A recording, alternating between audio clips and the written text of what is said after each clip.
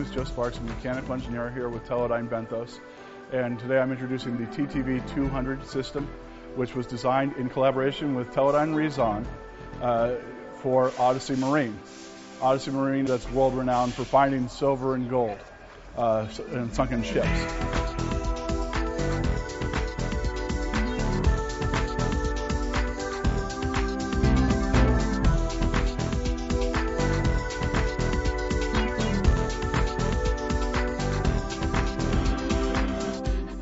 When we first started the project, we sat down with the Rezon engineers to figure out who was going to take what parts of the project on.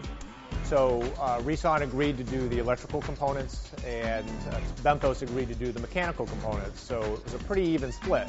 So what that meant was that Benthos would be responsible for the body we see here, the floats, the flotation, or the frame, the flotation, the fiberglass, all of the aluminum frame here, all the pieces that go on it. Rezon took on the responsibility of all of the sensor units that were installed, as well as all the electrical connections to make the system work.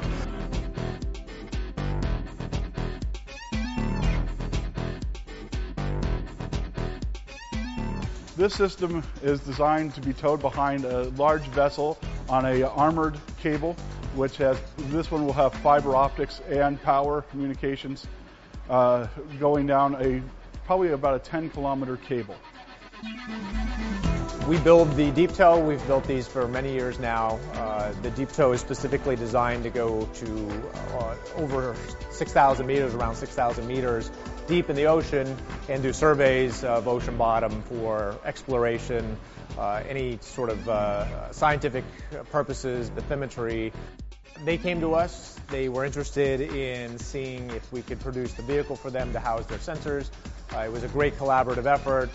We have some of our systems. We have even some of our other company, Teledyne RDI systems on here. And so we were able to come together and build this for the end customer.